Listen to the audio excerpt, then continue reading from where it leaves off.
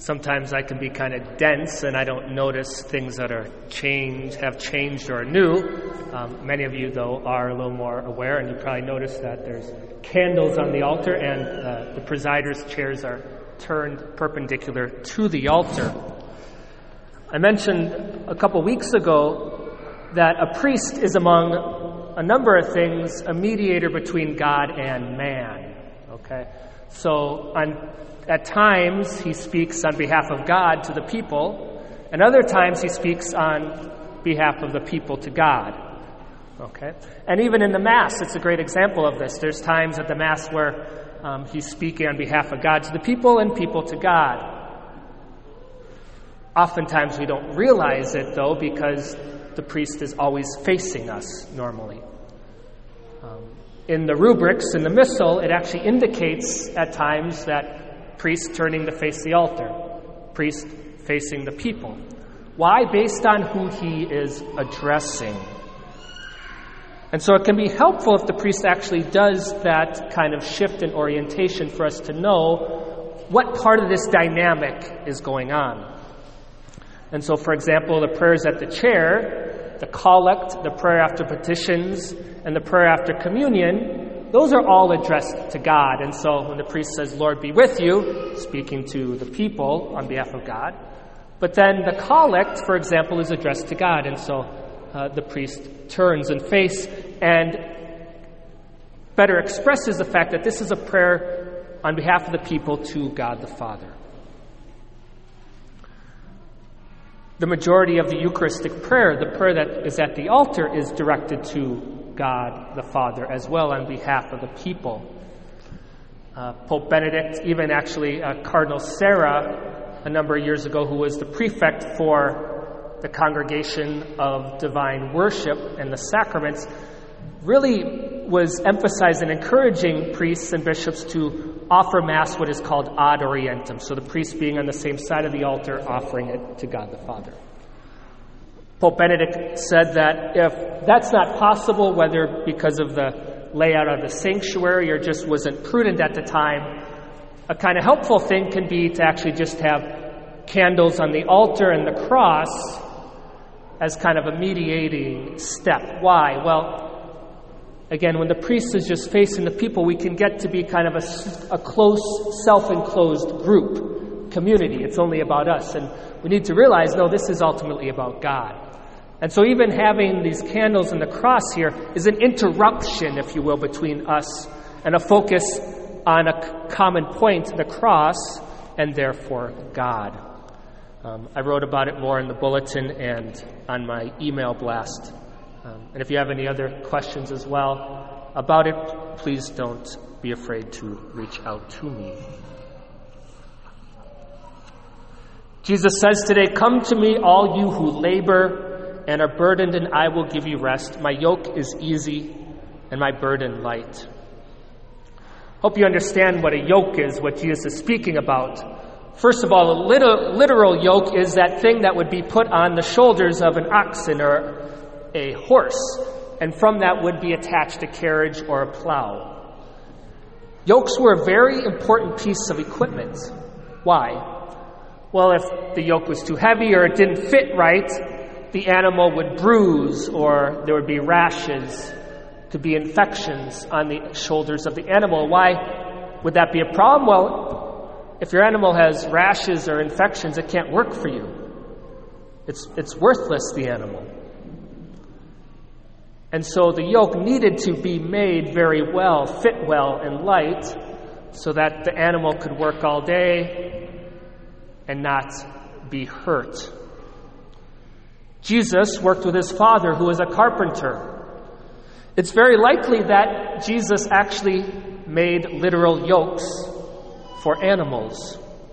And you could imagine that St. Joseph, as great a man that he was, and Jesus, the God-man, they probably made some pretty darn good yokes. Yokes that were custom-fitted to the animal, yokes that were very light. It's even quite possible that on the outside of Joseph and Jesus' shop, there was the motto, that we just heard, my yoke is easy and my burden light. Their kind of tagline, their trademark, if you will. My yoke is easy and my burden light. And we know today that Jesus isn't speaking about literal yokes. Jesus is speaking metaphorically. He's speaking about authority, lordship, kingship.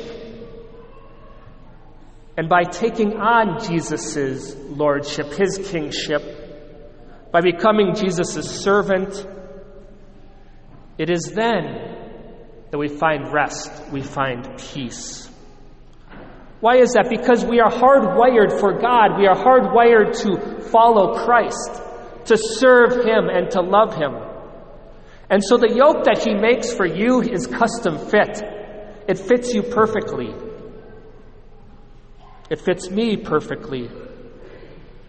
You see, because there's so many people, things in life that we can be a slave to, things we can worship, things we can prioritize in our life, sports, money, what others think of us, pleasure, comfort. But none of them will bring us true peace and rest. It's only by taking on the yoke of Jesus, his lordship, that we will find peace and rest. So here's the thing. If in our relationship with Jesus we aren't finding that rest, that peace in our lives, then we're doing it wrong. And we can get it wrong in two ways. The first is that we haven't fully committed, we haven't fully submitted to the lordship of Jesus in our lives. We're trying to be both a soldier of Christ and a citizen of the world. We're trying to play both sides. We want to be Catholic, but not too Catholic. And Jesus challenges this half-heartedness, this lukewarmness, over and over again. He says things like, you cannot serve both God and mammon. Whoever is not with me is against me. Whoever puts his hand to the plow and looks back is not fit for the kingdom of heaven. Whoever loves father or mother more than me isn't worthy of me. Yet many of us do that. We say we're Catholic, but we still want the world to love us. We're Christians, but we're still jealous and envious of people who have more than us. We complain about any inconvenience or suffering that comes our way. Many times we aren't willing to sacrifice fun or pleasure. I think a good image of that is trying to carry the yoke on like one shoulder or not be fully strapped on to us, right? That's going to be awkward if you're trying to pull a cart. It's going to be uncomfortable. It's going to hurt your shoulders if you only have the yoke on part ways, yet you're trying to pull or to do whatever you're called to do. Whereas if you strap that yoke on fully onto your shoulders as it is meant and created for you, there's a peace, there's a comfort, there's a rest because you aren't trying to live a double life, trying to impress God and man.